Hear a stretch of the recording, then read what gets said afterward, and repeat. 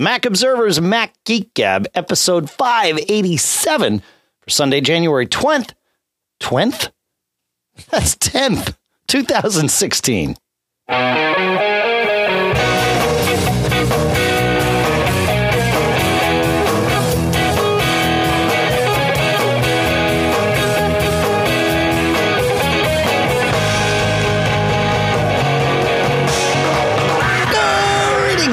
And welcome to the Mac Observer's Mac Geek Gab, the show that people have described as car talk for Apple geeks, answering your questions, but a little more politely, we're told, than the car talk guys used to be. Sponsors for this episode include Gazelle at Gazelle.com, Smile at smilesoftware.com/geek, where you can learn all about PDF Pen for the Mac, Carbon Copy Cloner, where coupon code MGG10OFF saves you 10%. We'll get a special link for that in the episode coming up, and Squarespace at squarespace.com/MGG, where coupon code MGG saves you 10%. We'll talk more about all of them shortly here. And here in Durham, New Hampshire, I'm Dave Hamilton. And here in rainy, dreary, we're never going to see any snow this season, Fairfield, Connecticut, this is John F. Braun. Have you not gotten any snow yet, John F. Braun? We have not. Oh, okay. Right now it's we got a dusting last year, some minor flurries, but as of yet. Oh, I see. When you say this year, you mean 2016, not this winter, which also would include the latter portion of 2015. And yes. Even 2015. Like I said, there was, I think in November, we had a little dusting, but since then, nope, no snow on the ground. Yeah, I've still got snow on the ground. We had one snowstorm that dropped about 6 inches of snow a few days after Christmas, and then that's been it. But with the rain today, if it keeps up, it'll wash much of it away. Yep, and I saw some on my way back from fun-filled CES. I saw snow on the ground in ORD or Chicago. Oh, yeah. And even Hartford, where I landed at my favorite regional airport, Bradley. But none here. So knock on wood, or knock on ice or snow. Yeah, I'm hoping for at least a snow-free week, because Lisa and I are heading off for a little R&R. We're going to go see Fish play for a few nights in Mexico, in Playa del Carmen, I think. I don't know. Ooh. Yeah. Yeah, that's next weekend. So actually the show, the next show, Mac Geek Gab 588, will come out on Tuesday, the 19th, after John and I recorded on Tuesday the 19th. So we got back from Vegas, though, and we saw some things at CES. There will be many, many things that you and I will talk about in the coming weeks and months that we saw at CES. But I just wanted to start with some trends that certainly that I saw, and if you saw any trends, John, would love to hear your thoughts on them too. And I'm putting you on the spot because we didn't really prepare for this, although we were both out there. I'll smack you back, bro. But yeah, I go. Okay. Yeah. Well, one of the, and so it's important to note that CES is a massive show. There's no way one human could go and even just see every bit of it in the time that it's there, let alone actually absorb and process everything that's there. So what I've noticed, people would come up to me, throughout the week and say, hey, see anything cool at the show? And at one point I realized the only correct answer to that is, well, it depends on what kind of a geek you are.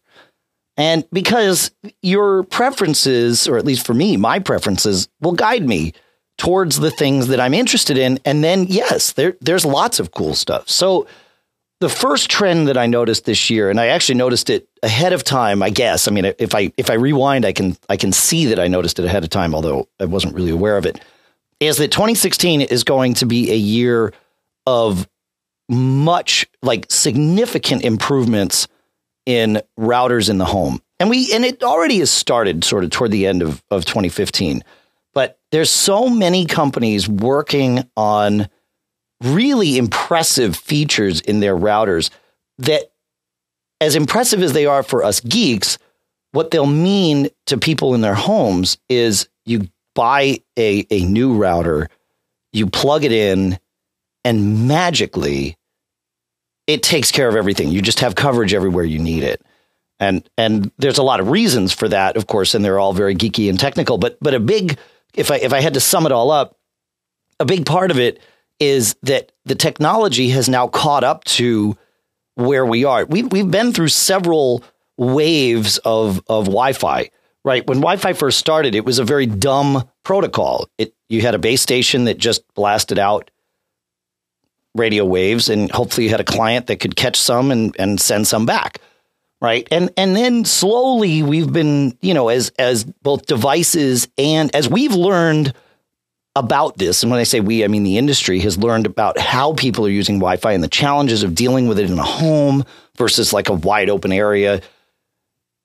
The technology has actually been improved, but it takes time for those improvements to sort of, permeate their way. Beamforming is a good one to talk about because it's one of these technologies. It's certainly not the only one, but it's one of these technologies where the client and the client device, so your iPhone, your Mac, whatever, and the router can work together and do some intelligent decision making about the connection, right? And where you should be on the connection. What's cool is, even though beamforming is only for 802.11 AC, it actually is able to roll back to 2.4 gigahertz connections on those devices that support it for AC, because sometimes you're not going to be within range of a 5 gigahertz connection, but you've still got these smarts in the radios on both ends. And so they will roll that back. But again, not every router manufacturer has yet to put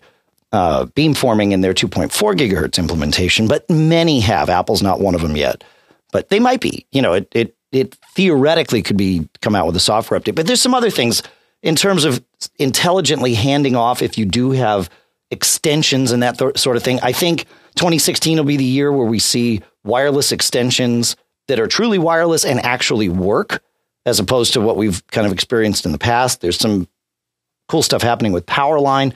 So I think Wi-Fi in the home smooths itself out. A lot of the problems that happen are, you have, even if you have your router right there at the TV, a lot of people, maybe not us listening here, but maybe some, just connect their Apple TVs or their Roku boxes to the Wi-Fi, even though you could run a cable 3 feet and plug it into the router. If that's your scenario, run the cable for two reasons. A, it gives your Apple TV or your Roku a more reliable connection, but more importantly, it frees up your Wi-Fi for other things. But even if people do that, there's some intelligent stuff happening with routers that routers and clients with Wi-Fi in general that will make these new routers that we'll see this year. And even some that we saw at the end of last year, like that Netgear R8500 that I talked about. So that's one of the trends I saw. And it's a good thing, right? Because it makes it easy and better. So that's one trend right. I saw. Well, to dovetail on that, so I kind of actually, it's funny because they had these areas at CES, but they also had vendors that I didn't expect just kind of pop up, that I was able to stop by and say, hi, how's it going, guys? One of them was a TP-Link, which, of course, makes the wonderful Archer C9 that I have. But they introduced, and I saw this, and, the rep pointed it out to me. I also told him that, a lot of the Mac Cool kids really like your, wireless routers. But, dude, they were showing an 802.11ad. Yes, I said D. Not C, but D. Yeah, they were the only ones I saw with an 802.11ad. And that's 60. You saw them too? Well, of course, man. I told you. I just talked about routers. Yeah. 60 gigahertz, right? Yeah. And at first I was like, dude, that's crazy. But and allegedly 802.11ad with the 60 gigahertz can get up to, in theory, 4.6 gigabits per second, which that's nice. Albeit at very short range, right? I mean, it just like from 2.4 to 5, you get higher bandwidth, shorter range as you increase the frequency. Yeah. So I don't know how compelling it is for most people. Yeah, because I said the same thing. I'm like, well, yeah, as you get the frequency up there, you got to be really close to it. But he showed me a little speed test. Was doing live on the floor supposedly, and it was getting sustained speeds over a gigabit per. Yep. Not at the advertised, but it was definitely sustained above 1 gigabit per second. So that was again, I can see that being part of that solution where, if your router is in your living room, that may be where you have a lot of high bandwidth usage devices. And then, right. And then you just don't have to worry about it. All the problems that are being solved in sort of the router realm that I'm seeing are problems that we have been solving on this show for 5 years. And many times in the same ways, with the key difference being it's up to us humans to intelligently design things and configure things to make sure we're getting the most out of our Wi-Fi. Whereas what's happening going forward is the routers and the devices are taking that responsibility not away from us, but off of our shoulders, which is better because you don't have to think about it. Even when you know about it, you don't know, because with Wi-Fi, it's wireless. You don't get to see everything that interferes with it. So it's good stuff. Yeah. Yeah. So I saw that. The other thing I noticed, Dave, is that this seems to be now the age of HomeKit, which is Apple's, shall we say, API for home automation control type devices. Is that anybody or a lot of people that were showing devices in that realm, which spans many categories, said, "Oh yeah, and by the way, we're HomeKit compatible." I mean, I think one of the aspects of that is it includes Siri integration, so anything that's specific to that device, Siri will understand. But then also, all these devices can talk to each other in a nice and hopefully secure way. So that was kind of cool. I saw people offering door locks and again, it's a huge category, but anybody who could advertise compatibility with HomeKit did. So keep your eyes peeled for that. If you're going to be getting anything that has to do with your home and your environment, you probably want to have HomeKit compatibility. Yeah, I'm not convinced of HomeKit yet. I'm convinced of the concept of HomeKit, but the market is so fragmented right now. There's so many different ways of interacting with this stuff. And although we have a cool stuff found coming up that anybody interested in home automation or HomeKit in terms of tying the home together will be very interested in, but I will tease that out and we'll talk about it a little bit later. The problem is, every one of these is a little bit proprietary. And just because you have Macs and iPhones doesn't mean that all of the stuff you already have, like your Nest thermostat or your older Ecobee thermostat or even your Honeywell thermostat, that these things are HomeKit compatible. They're not. So it's tough. The idea of HomeKit's great, though, to be able to just say, hey, and I don't want to do it because I don't want to drive you all crazy. But, you tell your phone it's time to go to sleep and boom, it changes your temperature everywhere. You set scenes is what HomeKit does for you. And for a scene for like going to sleep, you might have it turn the heat up in your bedroom and down in your living room and kill the lights in your living room and set the color of the lights in your bedroom to something a little softer so that, you know what I mean? And then in the wake up scene, it might be a whole different thing. And you can just trigger these from Siri. That's cool. Don't get me wrong. It's just you need everything to talk the same language, and they don't, with the exception of this cool stuff found coming.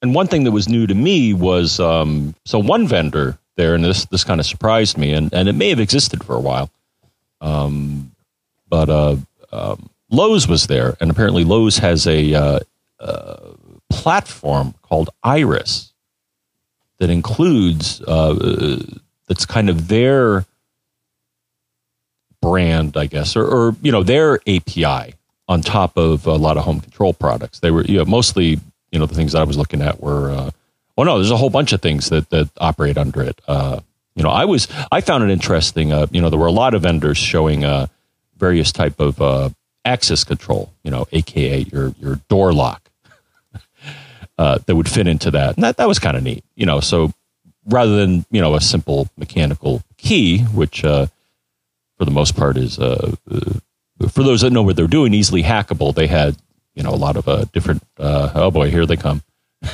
Oh, they're coming to get you, John. They don't want you talking about this. Apple says, no, HomeKit only.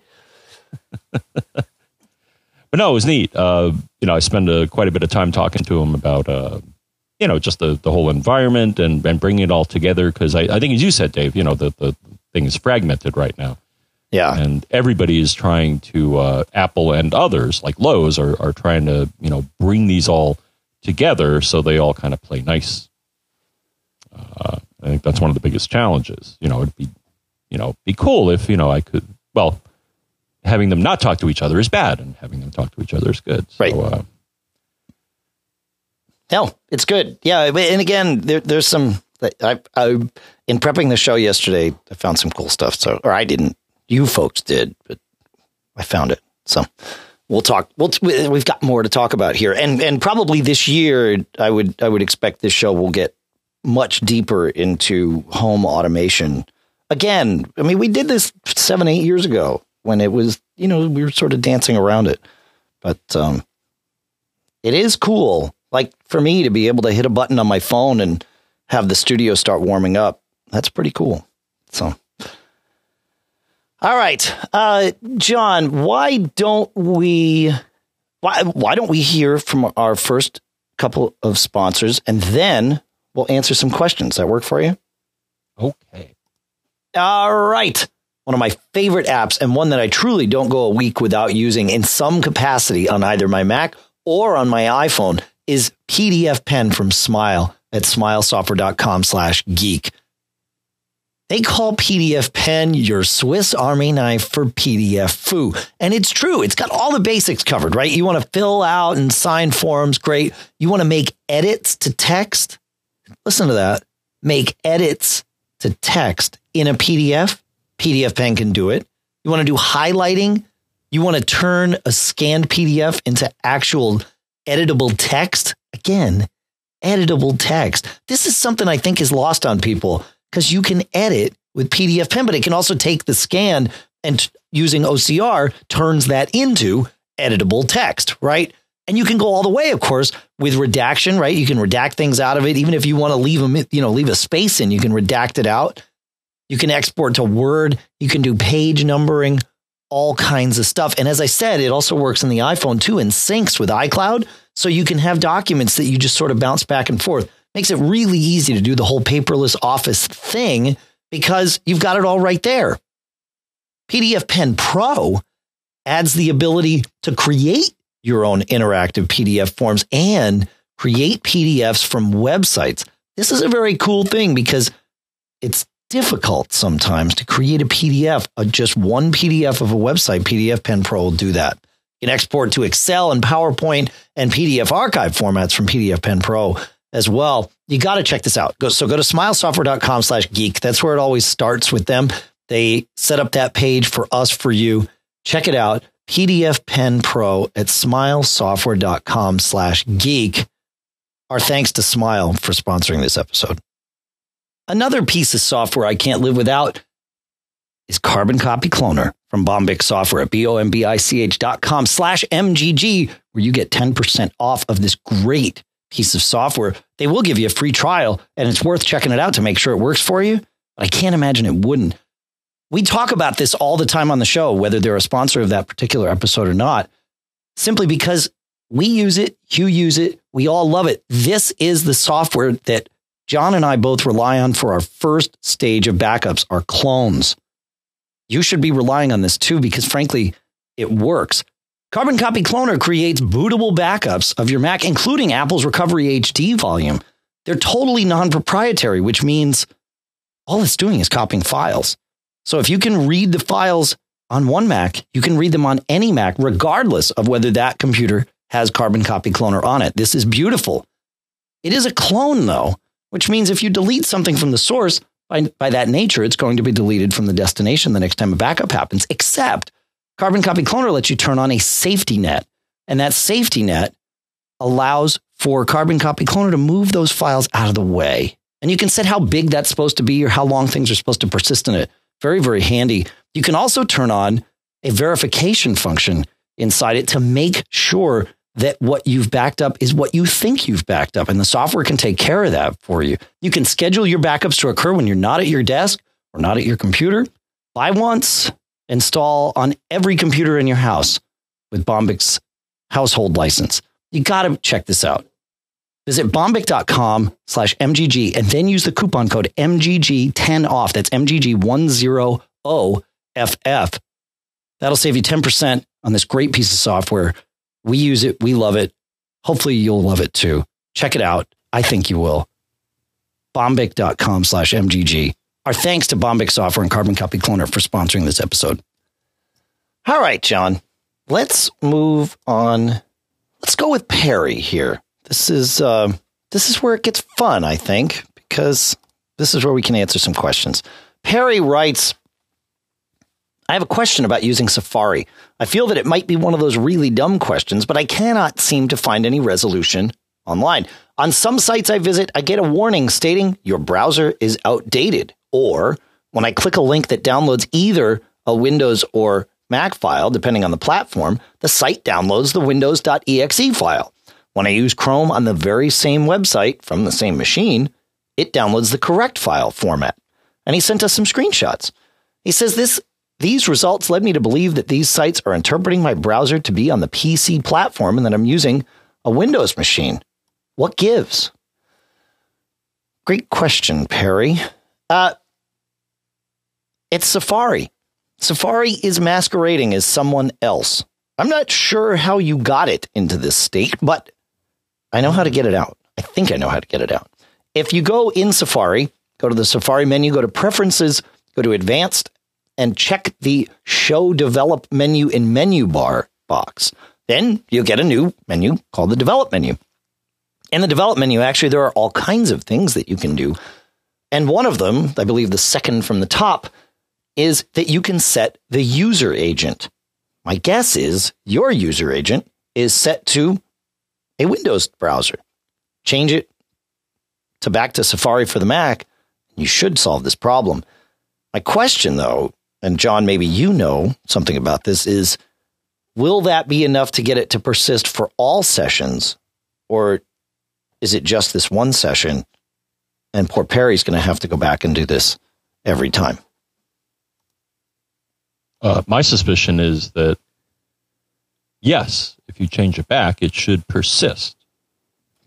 Yeah, our question, I mean, I was going to say my question to you, but, you didn't do it. But how did it get that way in the first place? It's something you can set in the develop menu, but it's also something that, another piece of software could certainly modify. I mean, it's, in some plist file somewhere. For Safari. So how did it get that way in the first place is what I'm scratching my head over. Yeah. Well, and my experience with this, because I've used the develop menu at times to set the user agent so I could visit a website that would, say, only work with Internet Explorer. But it doesn't change it for all future sessions. So, or even another window that I open, I have to set it for each window. But I don't know. Perry wrote back and said that it worked. So hopefully it stays working. But if not, actually what I would do is I would go and I'd start either using the recently modified files thing in the Finder and watch what preference files change and then maybe just delete one of those. But I'm not sure how to get Safari to persist on anything other than I've never been able to get it to persist on anything other than default, which is where it says default automatically chosen. But hopefully this fixed it for Perry. If not, well, yeah. And dude, there's a dandy site here. So digging into this, I've done as you have. So there may be situations where you want to trick the website you're going to into thinking that you're running on a different browser or different platform or even different screen resolution. Now, why do I say that, you may ask? Well, because there's a whole bunch of information that is sent by your browser to the web server when you make a connection. And how can you see all these values? Well, I found one site here, which I think is pretty cool, and it's called whatsmyuseragent.com. And it shows not only the user agent string, which is typically your browser and your platform, but a whole bunch of other stuff gets sent along. such as your screen resolution, things like that. And this is how websites know, for example, that you're coming from, a full-size screen, and they'll render the page a certain way, or you're coming from a teeny little screen like an iPhone, and that they should adapt the screen to things like that. And of course, in our case, Dave, I believe our, the platform that we use to publish the website, Expressions, does that, right?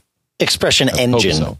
Yeah. Expression Engine is smart enough to do that. It's like, oh, you're on an iPhone? Well, I'm not going to, display a massively huge page because you can't see it. I'm going to... No, that's not the publishing system. That's actually the browser. Okay. So most websites, and this is how it should be done, are designed where the browser essentially gets to decide, and what it's called, the term for that is responsive design mode.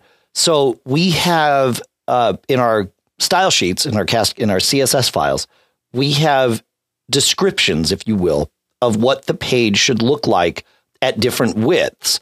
And you can see this if you go and visit TMO and grab your the width side of your browser and just start shrinking it down. You'll get below a point. It'll sort of break for a second, and then it totally relays out the page and starts looking like what it would look like on an iPhone. And that's called responsive web design. And what's even cooler in the Safari develop menu in El Capitan, I don't believe, I'm checking that this exists. No, it doesn't. It does not exist in anything prior to El Capitan, but in the develop menu, the fourth thing down is enter responsive design mode. And what's cool about this is at the top of the screen, it shows you many different Apple devices. And you can pick which one you want to emulate inside Safari. You can also sort of change it on your own. It changes the user agent, to your point, John, in case your web engine is the one doing the smarts, and it also changes the size, the window size that it sends or that it processes the CSS with.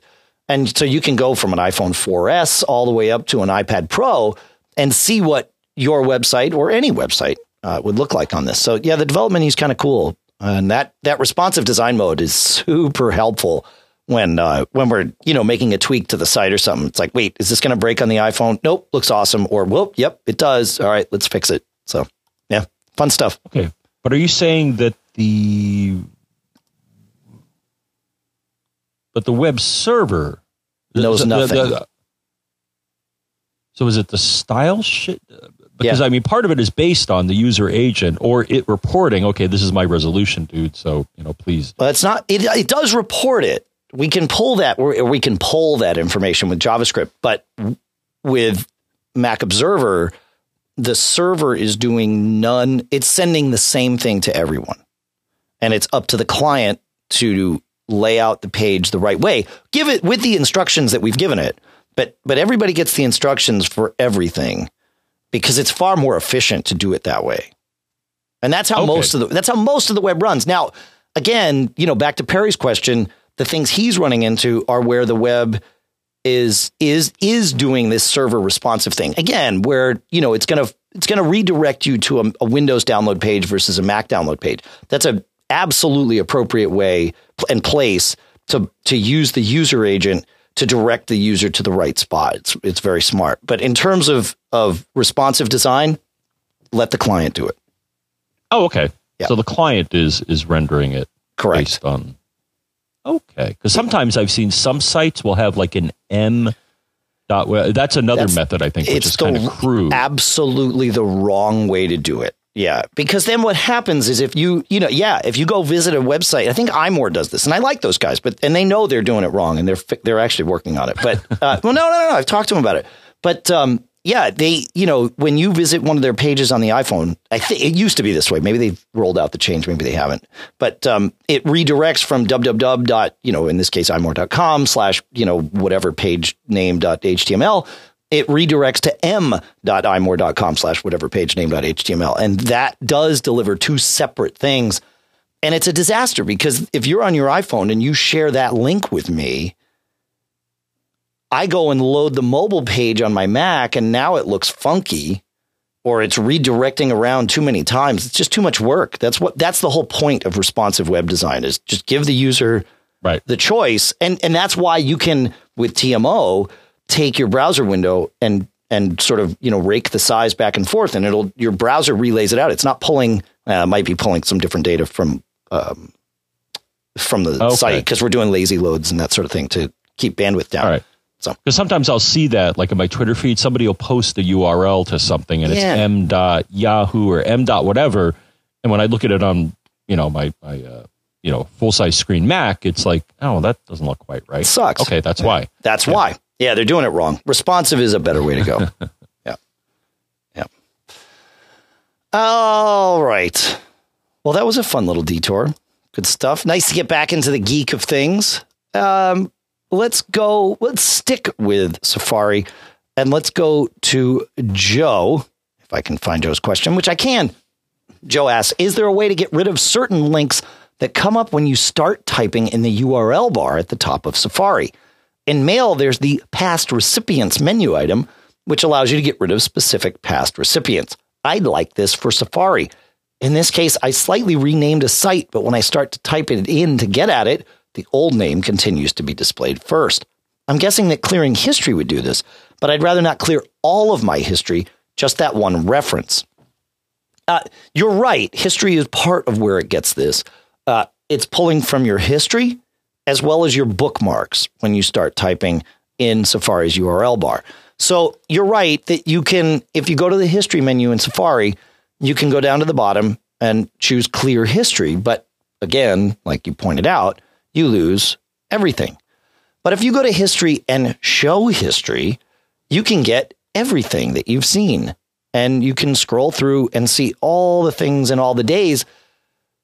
And you can slowly, painstakingly look through every day to find it. Or you can look in the lower right-hand corner and use the search box to pinpoint it down. And then from here, you can surgically remove the one that you want or don't want, as the case may be. That should do it. Remove it, I believe you would right-click on it and choose remove. Yeah, I think actually you can just highlight it and hit delete. But you're right. Yeah, either way. Yep, that's right. Yeah. Thank you for following up on that. I left the important part out. That's right. Yeah. Yeah, it's handy because it usually, almost always, I find this feature useful. Especially if it's like, wow, I went to a web page on this site, but I don't remember the exact URL. So it's good for that. But sometimes it's not. So yeah, and that history syncs with iCloud. So if you we were talking about, I don't know, we were talking about something in the pre-show, folks that we'd seen it at Macworld, and I'm like, or Macworld at CES, and I'm still burned out here from traveling, and I'm like, oh yeah, I can't remember Shelly Yakis's last name, and I don't know why, because it's a producer that I've seen on countless albums that I own. And I get to meet him because he's got a cool product that I'm sure we'll talk about, and cool stuff found it either today or at some point. But I knew I had looked him up because I'm like, oh, did he produce that? Tom Petty? Yep, that's the guy. Okay. And but I had looked him up from my phone on the on the floor of whatever event it was, Showstoppers or Pepcom or something. And sure enough, it was like, oh yeah, there it is. It came right up on my Mac here in the studio, which is cool. But there's security implications of that too, if you care. So that's what private browsing is for. One of the things. So. Anyway, that's how it works. Shall we move on? Indeed. All right. Moving on to Andrew. Andrew asks, before Apple introduced the family sharing Lark, there wasn't a better way to share calendar, contacts, and notes with my wife. So I did a hack. I created an iCloud account and imported our calendar and address book in the named family account.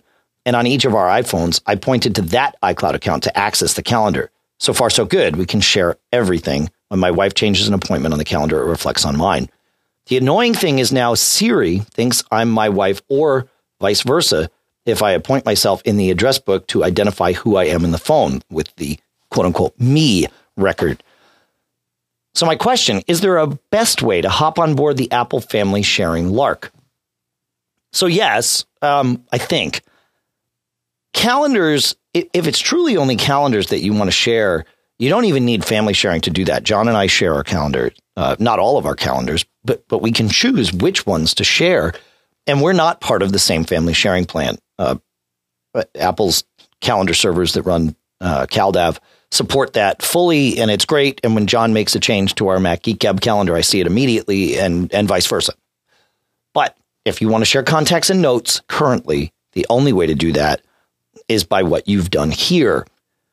However, I think the problem is that you're sharing your calendars, contacts, and notes with an iCloud account, and you're both using that as either the primary or the only account that's syncing contacts specifically. It's contacts that's your problem with Siri.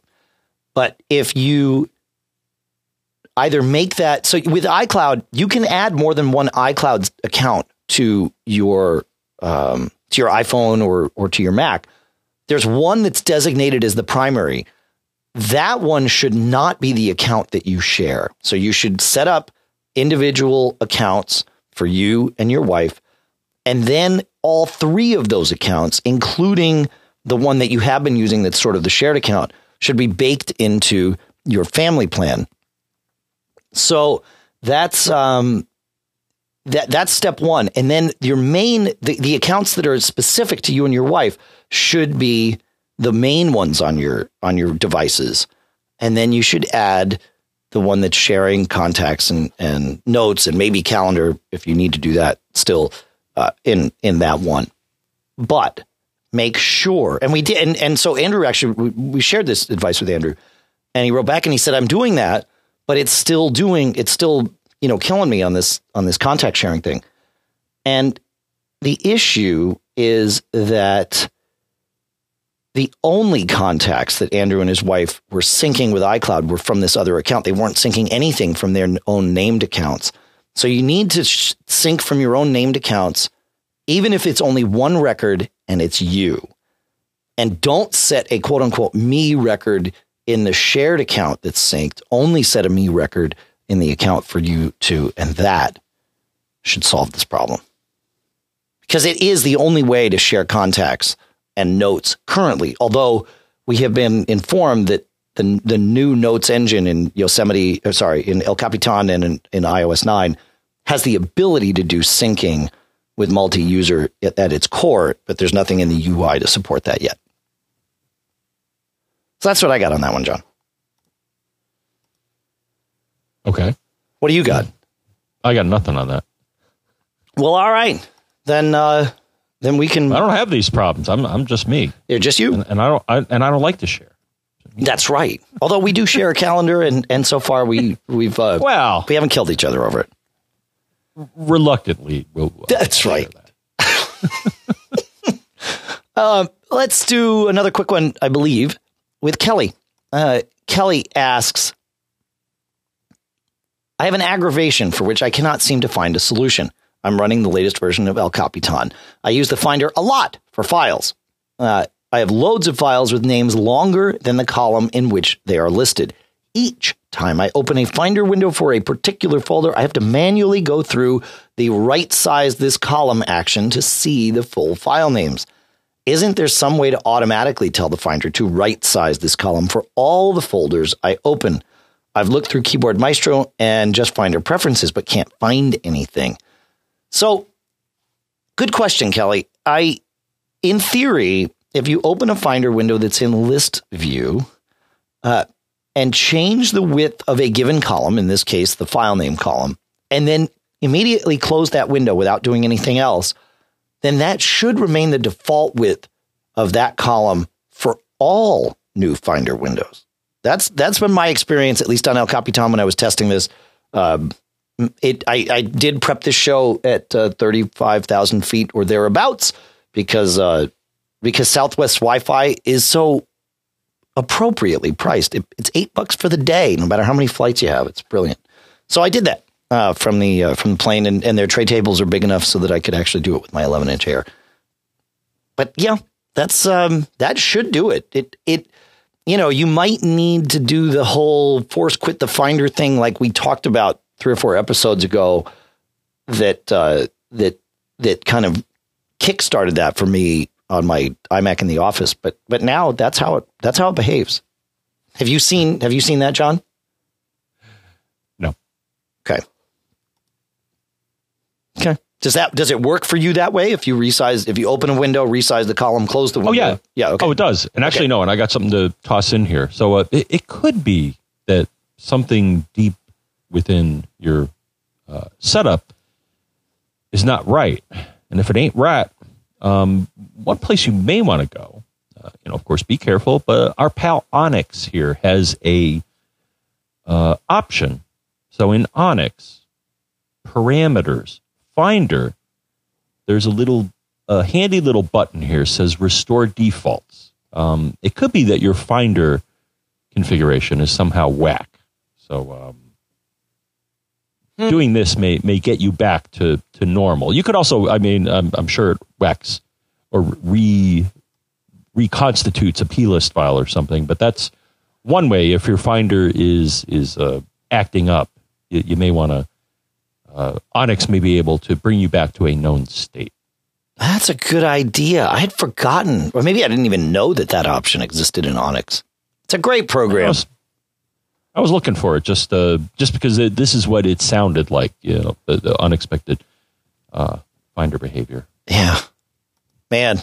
It's funny. Talking about Onyx, I always send out notes to companies or people whose products or services that we mention in the show.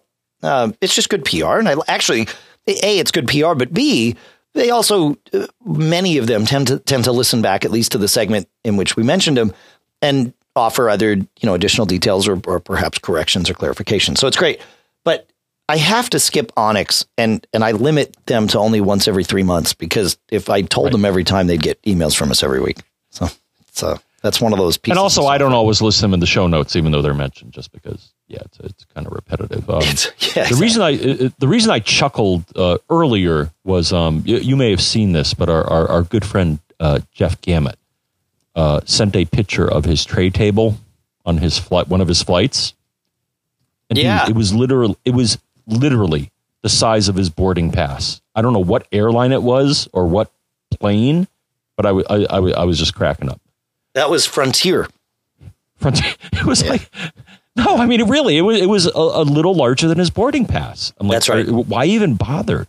Well, you have to understand, though, Frontier takes that concept that was used or that is used, like it's that European concept of that was pioneered by Ryanair, certainly made very popular by Ryanair, which is the idea. And Spirit Airlines here in the U.S. also does this, where it's very no frills, right? And so every frill that you might want, you pay for, other than a larger tray table, which is just not an option. But the seats are a little bit more crammed.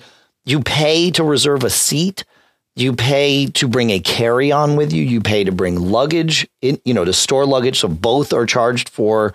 You pay more for an aisle seat versus a window seat. If you want a drink or a pillow on the plane, you pay for that too. But their fares are their base fares are ridiculously cheap. I think he can do a round trip.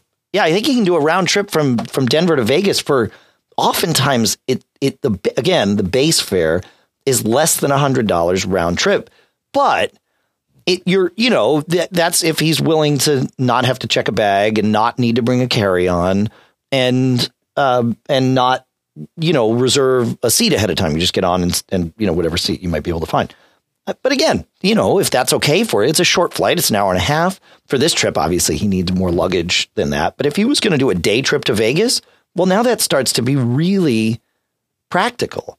So, and that's that whole Ryanair philosophy. In now, Europe. The other thing that I noticed, and this was kind of cool, this is the first time I run into this. So I flew United, and at least for my longer flight, they actually had free in-flight entertainment via your device. Southwest does that too. Connect. Yeah. Okay.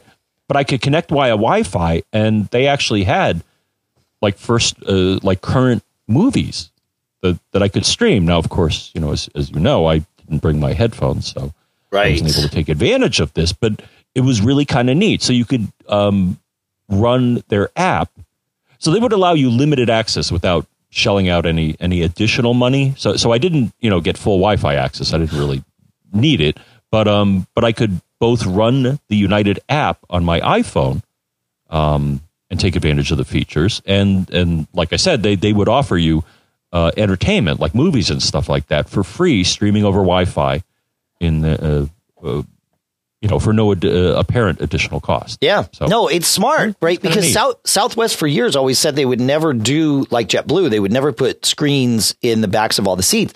But it wasn't that they didn't want to offer the service. It was a weight issue, right? Southwest's whole thing and their whole business is predicated on the fact that they were able to secure fuel futures for, like decades that allowed them to fly very cheaply. But, they're very conscious about how much fuel they use, as are all the airlines.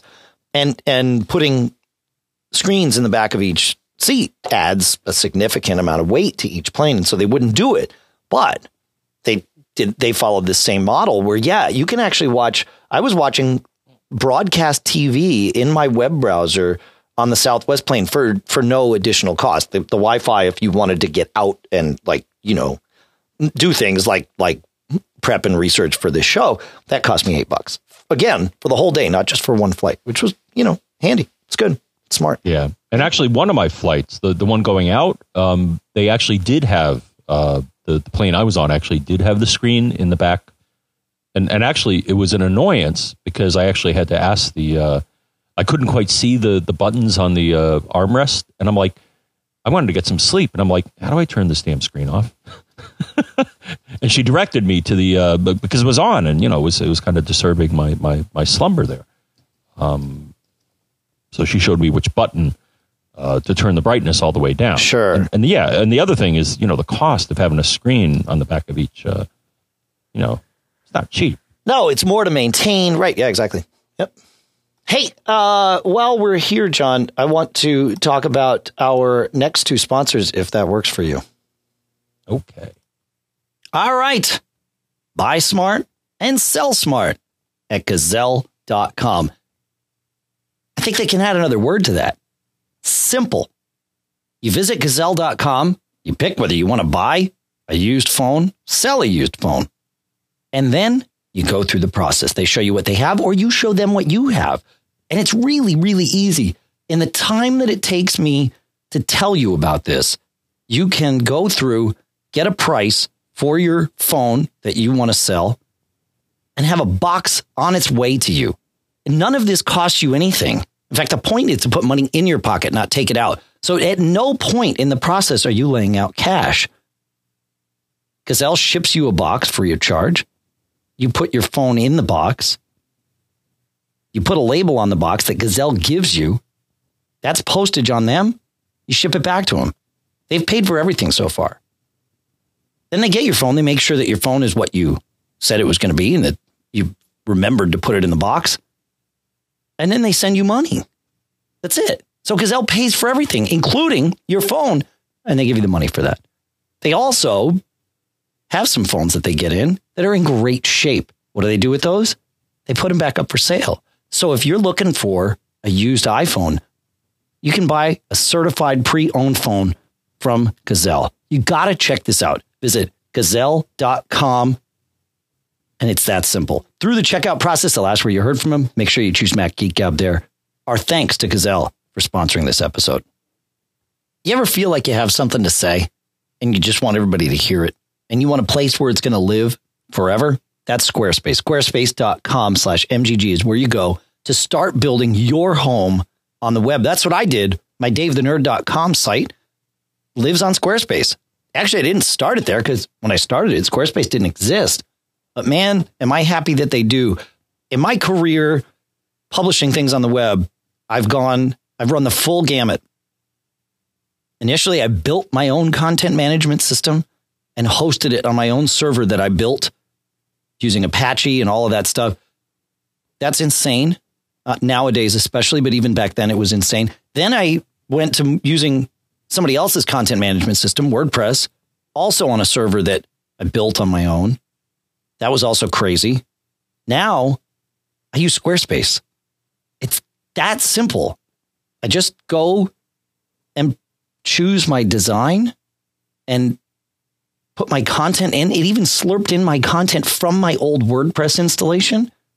And now I don't have to think about it because Squarespace takes care of everything. They take care of the servers. They take care of the templates. They take care of everything. It's always up. It's always working. And it's super easy to use. And if I want to change the design, I can, because Squarespace takes care of all the templates. They always work with the content that I've got in there. Everything happens in my web browser, and I don't have to think about any of it. You got to check this out for yourself. Go to squarespace.com/MGG. That's where you start. Just pick out a template that you like. Just start messing around. 14 days you get for free where you start tinkering. And when you're ready to publish, you start it up as cheap as $8 a month. You got to check it out. Squarespace.com/MGG. And then when you're ready to buy, use coupon code MGG to save an additional 10%. Already great prices, 10% off. Our thanks to Squarespace. It's squarespace.com/MGG. Coupon code MGG for sponsoring this episode. John, listener Larry writes, he says he sent us a link, and it was a Indiegogo project called the USB IDI, the US Biddy.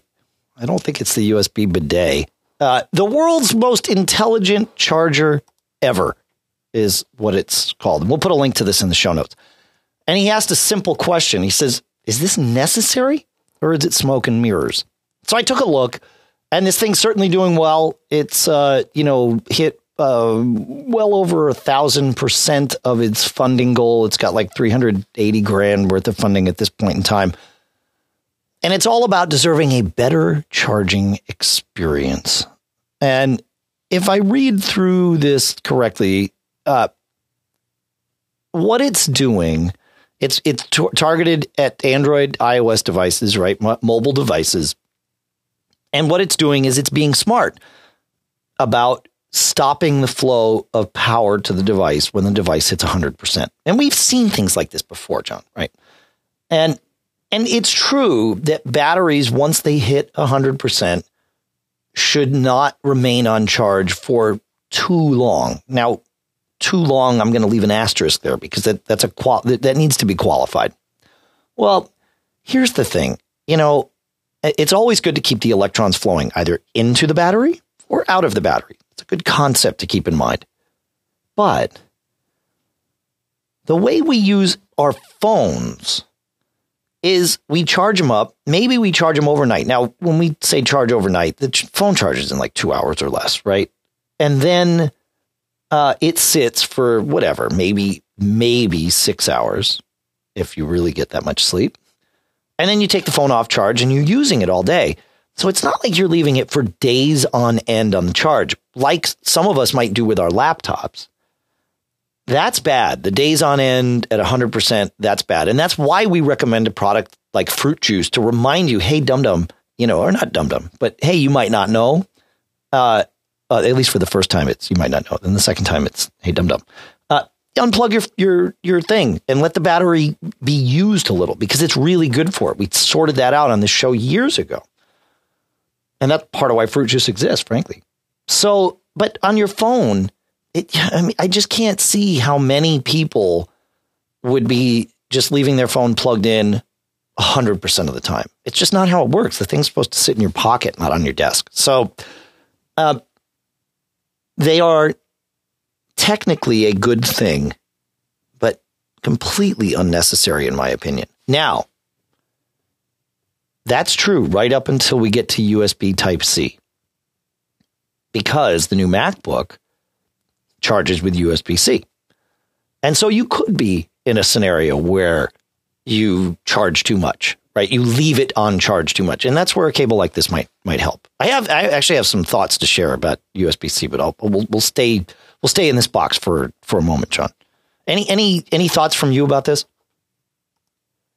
How about the charger? I mean, we've seen this. So the one that you and I had both received, and we gave it a whirl. And actually, I still use it because I think it's a neat idea. But Velvet Wire, provided us with one called the Power Slayer, and then they also have one that I believe is speaking of HomeKit. I believe the Power Slayer Blue has some home kittiness, if you will, in it.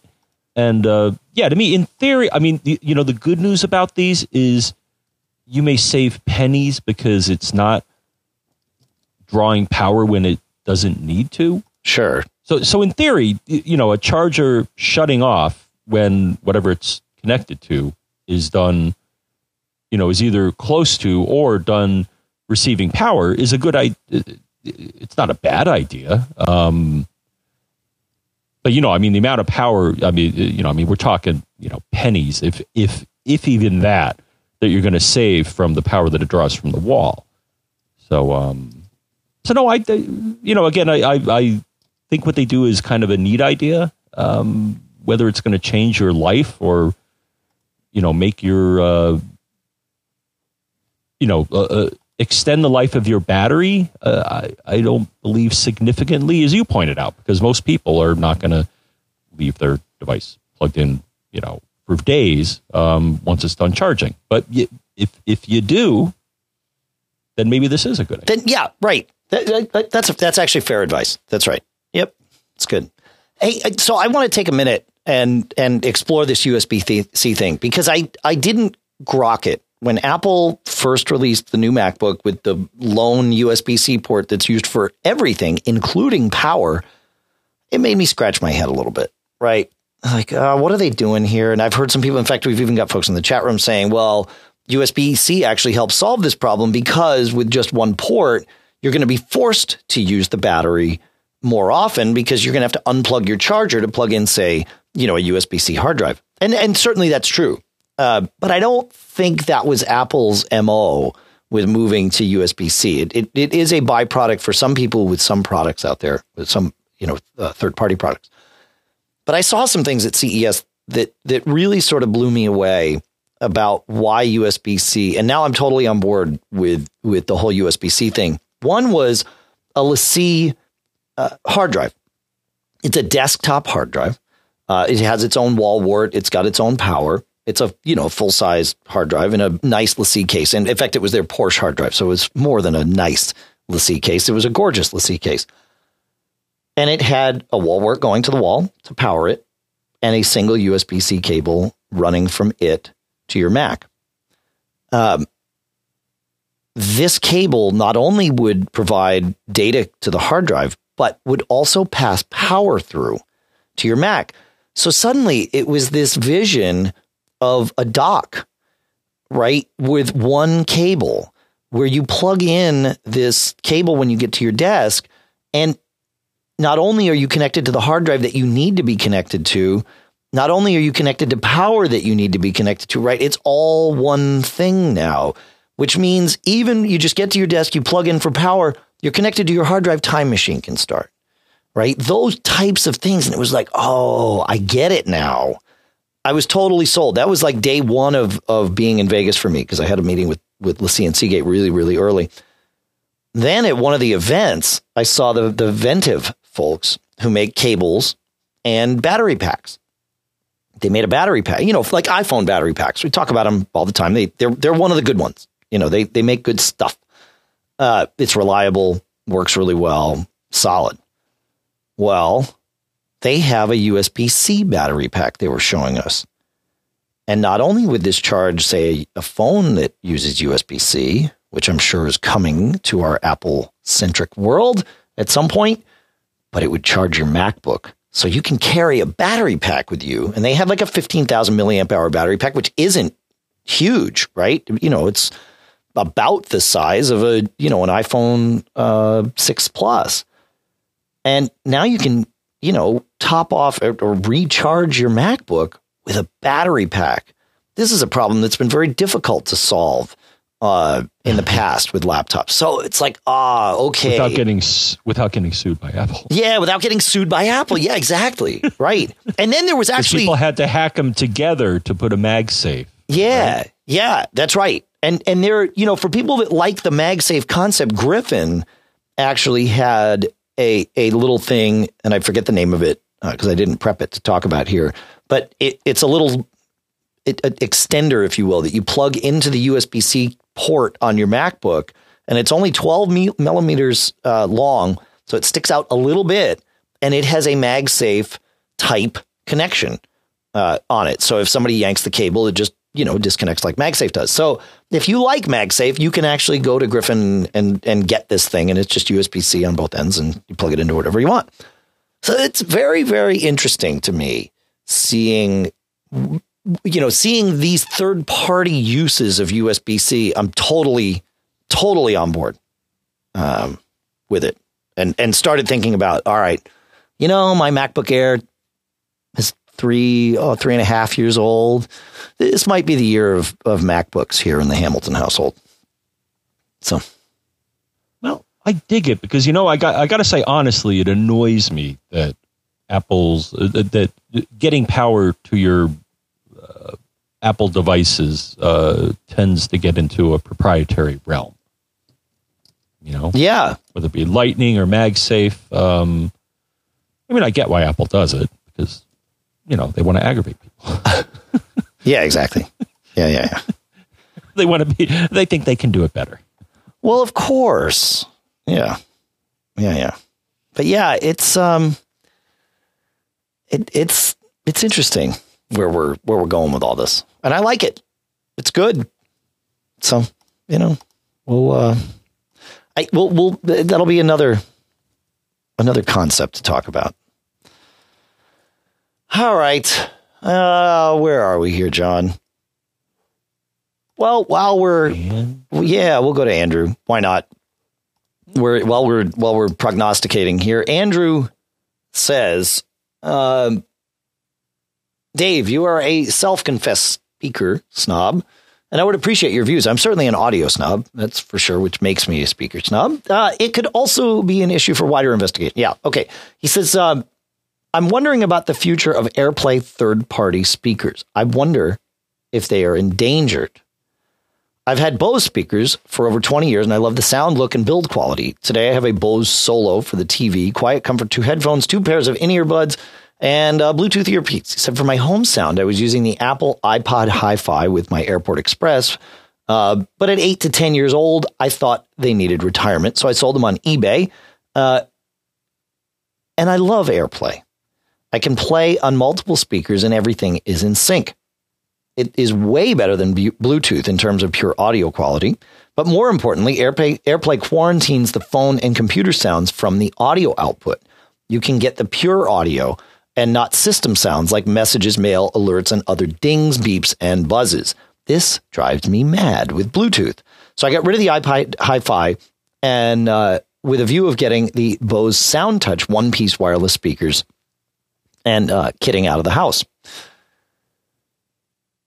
He read something. He says, however, the Series 3 of the Bose SoundTouch 20 and 30 and the new SoundTouch 10 don't support AirPlay. Bose says AirPlay is no longer supported on the latest version of our SoundTouch products, Series 3. Existing Series 1 and 2 products will continue to support it as before. While there are many different motivators for this change, we can explore one or two of them here. Apple's restrictions on AirPlay require that audio from your iOS mobile device be sent only to a single speaker at a time. We heard frustrations about this from many customers who wanted to expand the play their music on several speakers at once, but we were unable to make changes to AirPlay as a proprietary Apple technology. Android and Windows users also don't have access to AirPlay, and they go on and they say, while AirPlay is being discontinued, we've added Bluetooth support and a unique Bluetooth rebroadcast function that will allow a wider base of users to stream music to multiple speakers simultaneously. And so Andrew went and found some old Series 1 and 2 speakers and is running those. But he says it made him wonder about the future of AirPlay. And you're right. AirPlay, it has great audio quality. It allows for lossless audio to be sent. But it's proprietary Apple. And, you don't get multiple platforms included when you build AirPlay support. So I saw quite a few AirPlay ready speakers this week. But, the thing is, in a general sense, Wi-Fi speakers are a difficult thing to do well. I live this life because I became a Sonos fan years ago. They do it right with Wi-Fi speakers. But I wind up getting pitched on more speakers than you want to know about.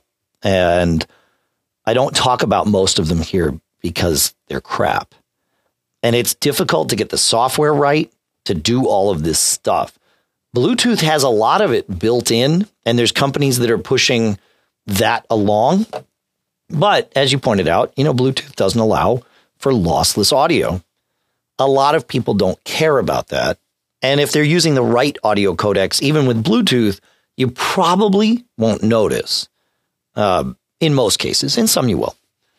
So yeah, AirPlay is, I wouldn't expect a whole lot of third-party support from AirPlay. One thing I will point out, though, you were complaining about sending Bluetooth sound from your Mac because even if the quality is good enough, which in some cases it might be, you still get all your system sounds and everything. That's true.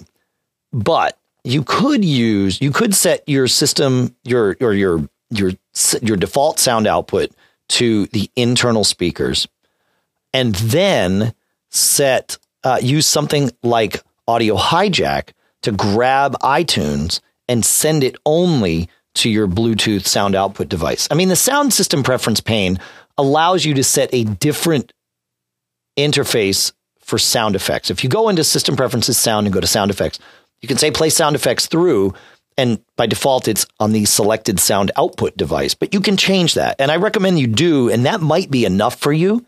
But if it's not, you can have it just grab iTunes, you use Audio Hijack or something like that, which can take audio and route it wherever you want, and have it hijack the audio from, say, iTunes, and then send that directly to your Bluetooth speakers, and you'd still leave your sound output preferences set to your internal speakers or wherever you prefer to have that stuff go. One thing I will point out while we're talking about Bluetooth audio, this is less of an issue with Wi-Fi audio. There's a delay with Bluetooth audio because it is compressed.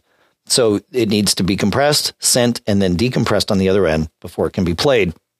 That introduces a delay. It's very slight, but it's enough of a delay that you pretty much can't use Bluetooth audio speakers for a Skype connection or any kind of like FaceTime or anything like that. The delay winds up causing all sorts of echo and that sort of thing. If you have Bluetooth headphones, it works fine because your headphones aren't feeding back into the mic. But all the kind of speakerphone technology relies on the audio coming out of the speakers the moment the computer sends it, and it blocks it that way. So anyway, that's my thoughts on that. But you use AirPlay, John, right? Some used to. And for those who are wondering what we're talking about, so AirPlay is Apple's method of sending audio wirelessly. Right. And right now, the two solutions that I use within my household is, one, I have a Airport Express with some speakers hooked up to it. And right now, that Airport Express, that's its only purpose in life. I no longer use it as a Wi-Fi extension. I just use it as an AirPlay destination. And my other is my Apple TV. And I'll use them on occasion. I would say I use the Express hooked to my dandy Audio Engine A5s more often than I send the audio to the Apple TV. Right. But yeah, another case, like I said before, of Apple thinking they can do it better. But no, I dig it when I need to use it. It's it's nice and reliable. Yeah. That's about all I got to say about that. Third party, honestly, I've never searched for. We've talked about them. That ARC speaker. I use Apple device. Is AirPlay, and it works. I mean, it's great because you get lossless audio, and it works. But it's not. It's one speaker. You're not pairing it with others and that sort of thing. And in fact, I saw a new speaker from ARC, the ARC Mini, which looks a lot like that ARC 1, which was sort of that rocket ship 360-degree speaker that we talked about recently. The ARC Mini does the same thing, but no Wi-Fi for many reasons, but I'm sure one of them is that because they've built it to be paired with another one of itself to do stereo sound, and you can't do that easily or even at all with AirPlay. So there you go. Yeah, but to me, not an issue. I, use Apple's endpoint, whether it be an AirPort Express or an Apple TV, and just, get normal speakers. Well, yeah, right. But solution. They're wired speakers is the problem. You can't do a wireless stereo pair with AirPlay. And, depending on how far apart you want your speakers, that may be a desirable thing. So, yeah, it's tough. It's why Sonos owns 2% of the wireless speaker market, or the in-home wireless speaker market, because they're the only ones to do it right. And it's because they've been doing it for a long time and they're obsessive about it. They're like Apple. It's not an accident that they've gotten it right. It's a series of accidents that they've corrected for over the years. And, that's how you learn. That's how you do stuff. Before we wrap up today, John, there are a couple of cool things found that I want to go through. Cool stuffs found. Is that the right way to say that? Cool stuffs found. Anyway, I promised this, so I don't want to skip it, or I don't want to get too long-winded with other things. So we will go and start with Leon, who says, HomeKit has a lot of promise for easy automation, including Siri control. Unfortunately, there aren't a lot of compatible devices yet, although many showed up at CES. Plus, bleeding edge enthusiasts already have invested in other technologies like Z-Wave and Insteon and Nest and things like that. He says, enter cool stuff found number 1. It's called Homebridge. Homebridge is a service that runs on Unix, which means it can run on the Mac, of course, that allows many non-HomeKit devices to talk to HomeKit. The service handles the HomeKit connection and supports plugins that let you connect all sorts of devices. He gives us a list. Yamaha and Denon AV receivers, AppleScript, which means you can trigger scripts with HomeKit, Raspberry Pi, the NetApp weather station, LiftMaster garage doors, iControl, which is Xfinity Home, Sonos, Sony TV, SSH, Nest, Hue, and Indigo home automation. He said this is cool stuff found number 2. Indigo is a Homebridge plugin that connects the Mac-based Indigo automation platform to HomeKit.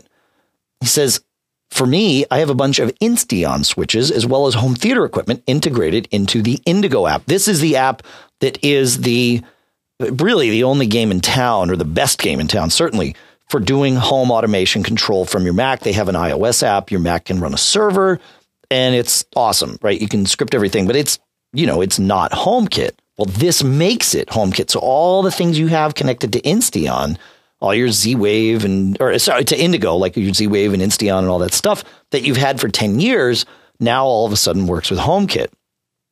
He says, what does this mean? Well, I can do things like say, hey, Siri, watch TV. This causes the whole house audio to be turned off. My home theater equipment comes on and the lights in the TV room dim to viewing level. The possibilities are endless. He says, too bad the time I have to play with it isn't.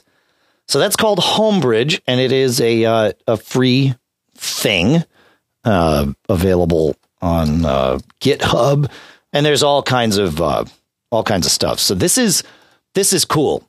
For those of you who are Synology users that can run Synology's new Docker, which builds kind of encapsulated apps or environments in which you can run single apps on the Synology, there are people working and using a Docker of Homebridge, so you don't even have to leave a Mac on. You can let your Synology do this. So this is very, very cool. Solving that problem that we talked about at the beginning of the show, where you've got all these technologies, some of which don't even really fall into the home automation category, but kind of do, and Homebridge ties them all together. And it's open. I believe it's open source. It's available on GitHub, so it's available for free with active development. So this is cool, John. I know I'm going to be messing with this, and my guess is you will be too. I'd like to, because, the thing is now HomeKit. I mean, we keep talking about it, and we mentioned that, there's, at least I saw, and you saw a lot of stuff at CES that was HomeKit compatible. I'm not really happy with the way Apple's rolled it out because, for example, I don't have a HomeKit program to run. You know what I'm saying? Yeah, I know. It's. I mean, maybe that's Apple's intent is that it's more an API or a way for developers to integrate their products and make them accessible, and it's not meant for you to have a HomeKit app that you run. That was kind of my expectation. I mean, right now I don't have anything I can run and say, show me all my HomeKit compatible devices. Yep. So again, it's kind of well, you do. I mean, you have attached from, or I may, and I just don't know it. Yeah, it's on your iPhone. I'm looking to find where it is because I don't use it, but there is a HomeKit thing, I believe, in settings on your iPhone. I should know this. Yeah, really? Yeah. If you go into settings, it's I don't know, a page or two down. It's in the It's at the bottom of the section where Mail, Contacts, and Calendars starts. It right above the section where music starts, and you go into HomeKit. You create a home. You invite people to it, and this is where it's using your it's your phone that allows you to control the stuff, but it's limited. To be fair, I'm not seeing it. Seriously? Seriously, did you say Mail? In the section of settings that has Mail, Contacts, and Calendars. So it's Mail, Contacts, Calendars, Notes, Reminders, phone, Messages, yada, yada, yada, yada, News, and HomeKit. I don't have that. Probably because I don't have any HomeKit devices. Your Apple TV should show up there. That's weird. Huh. No, it's not. We'll have to dig into that as to why HomeKit wouldn't show up on iOS.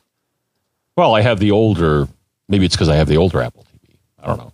Maybe the third gen, what do I have? The third gen? Maybe it's not HomeKitty. Huh. Maybe that's not the place you go to set it up. I thought it was.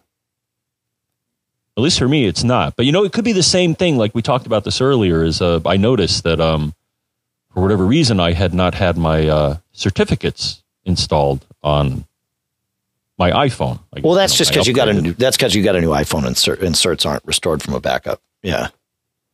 Right. But the thing is, I didn't see profiles. Same thing. The menu choice just wasn't there. Sure. Because you hadn't added didn't one. have any certificates. Right. Yeah. I see what you're saying. I'm suspecting the same thing is true here, is that my phone, at least my phone, is not detecting any HomeKit compatible devices. It's because you haven't run any HomeKit apps.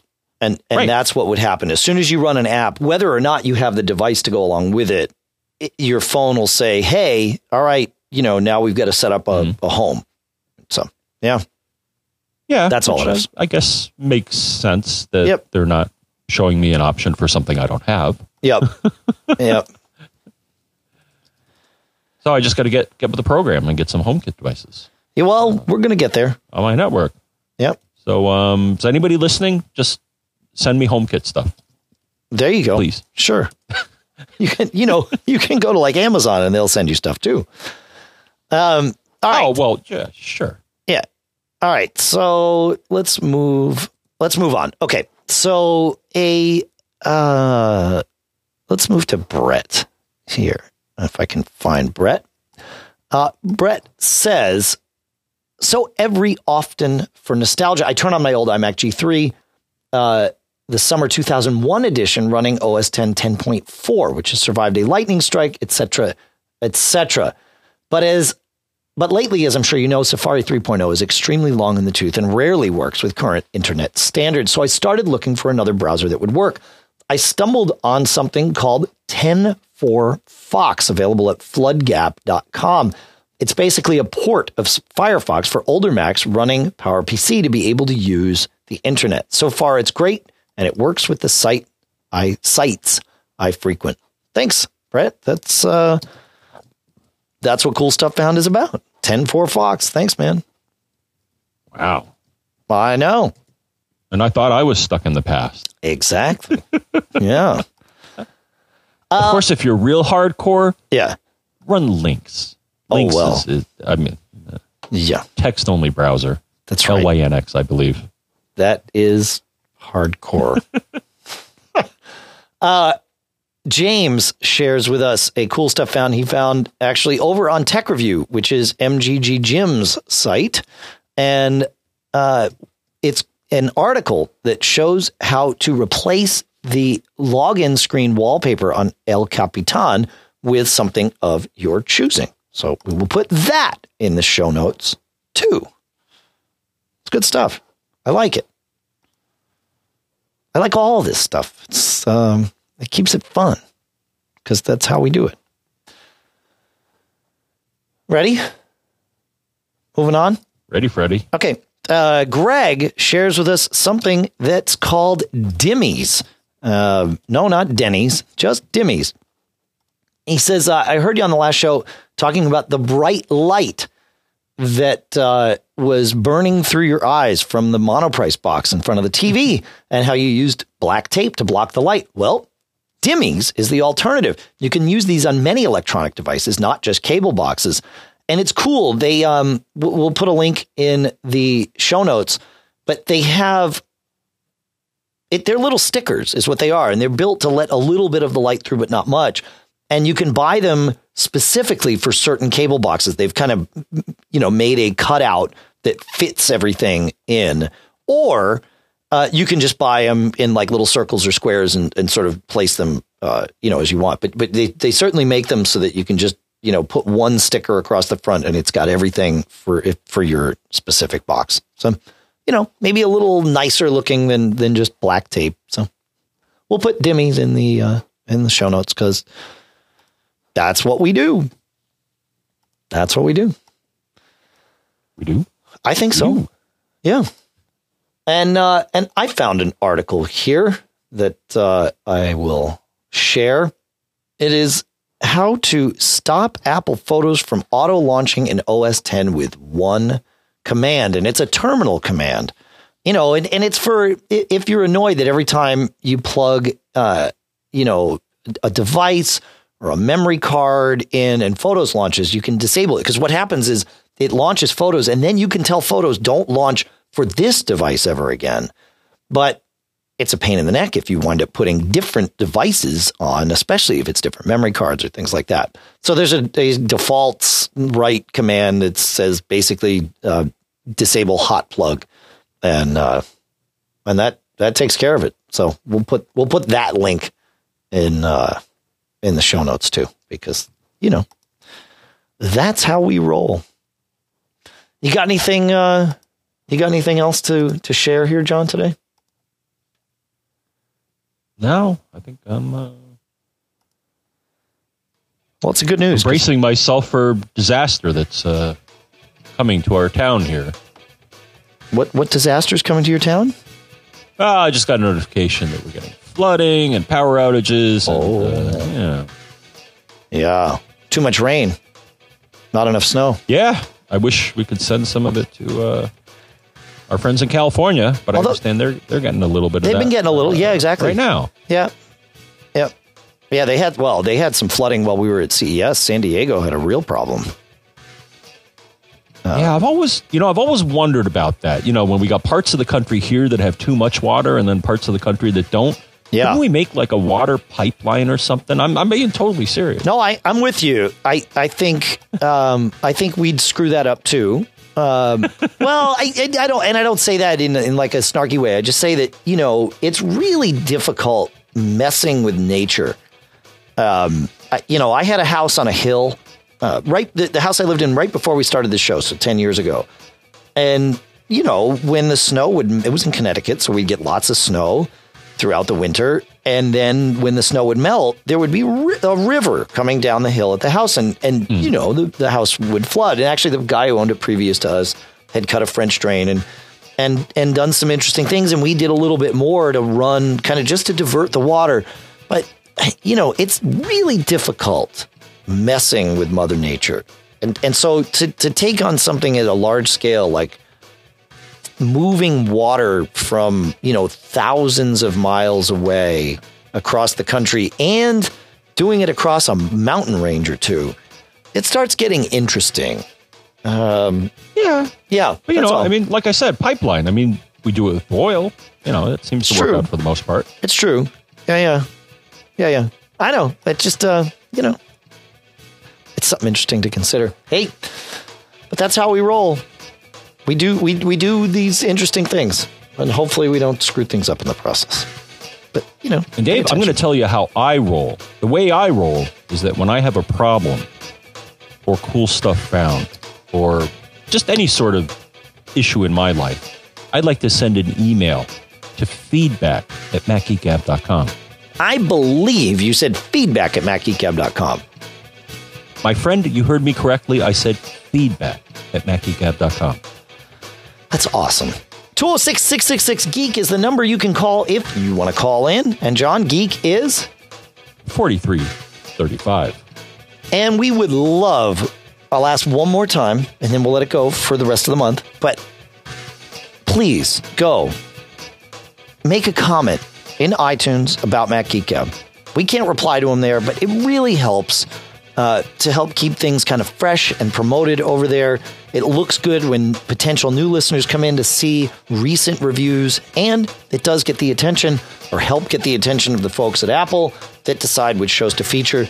All of that is good for us. It's good for you. I'd really appreciate it. I'd like to see 15 new reviews this week. And I know it's tough, but you guys can do it. If each of you does it, we're going to hit way more than 15. That's for darn sure. It doesn't take much of your time, and I'd really, really appreciate it. So you can do that for me and John, and it really does help the community here. So that's and my I think request. It gets us on the hot list. It can help. Like Red Fishbone. Red Fishbone. That's right. Yeah. So leave us a review. We will see it. Who that is. We use a service called My Podcast Reviews, and any podcasters out there should use it because it lets us see reviews from around the world as opposed to just in the U.S. So we will see it, even if you're in another country than we are or a different country than we are. We'll still see the reviews. They show up for us when we suss them out. So please do that for us. And I will thank you. I thank you in advance. I also thank CacheFly in advance. CacheFly.com provides all the bandwidth to get the show from us to you. The podcast marketplace this month includes, as we mentioned in the show, Gazelle at Gazelle.com, of course, where you can sell off your old stuff. Smile at SmileSoftware.com/geek. iMazing at iMazing.com, where coupon code MGG saves you 20%. Squarespace.com/MGG, where MGG saves you 10%. The folks at MacSales.com, Other World Computing. Barebones Software at barebones.com. Casper at Casper.com/MGG, save $50. And of course, the awesome folks at Bombig Software, Bombig.com/MGG, where coupon code MGG saves you 10%. Folks, between now and the next time I talk to you, I'm going to have traveled by air to Mexico and back. Hopefully, I won't get caught. Made up.